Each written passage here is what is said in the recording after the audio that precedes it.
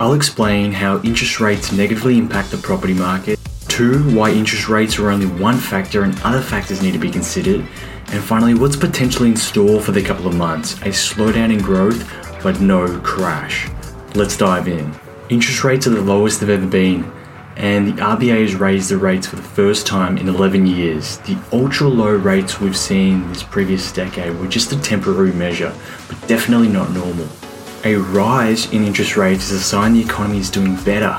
It means we are finally out of that emergency state where the RBA was doing everything it could to stimulate the economy, and now we can finally return to normal business.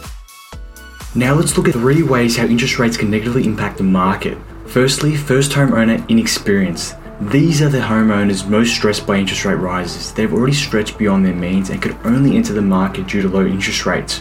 And they have no experience with rate rises. The last one was 11 years ago. Secondly is a negative wealth effect. When people think their assets are falling in value or not increasing as much as they would have expected, they then tighten their spending and may reconsider purchasing that additional investment property, etc. So there's a decrease in demand from buyers. Thirdly is reduced borrowing capacity. Let's say you could borrow $1 million before. After a 1% rate rise, you may see a 5% decrease in how much you can borrow. So that $1 million would drop down to $950,000. This would obviously lead to a decrease in buyer demand. However, what we need to keep in mind is that interest rates are only one factor which impact the property market. Let's consider 3 other factors which are having a positive impact on the market. Firstly, high savings ratio. Currently we're sitting at a 13%, which is double what we averaged last decade.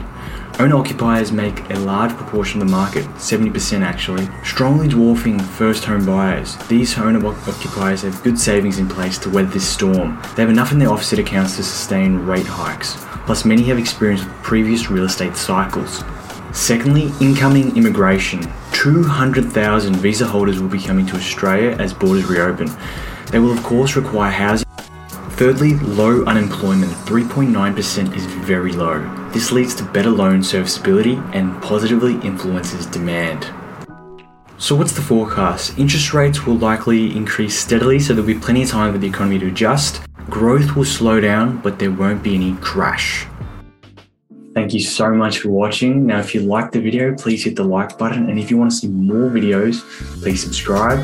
And if you have any video topic that you want me to cover, please let me know and I'll seriously consider doing it.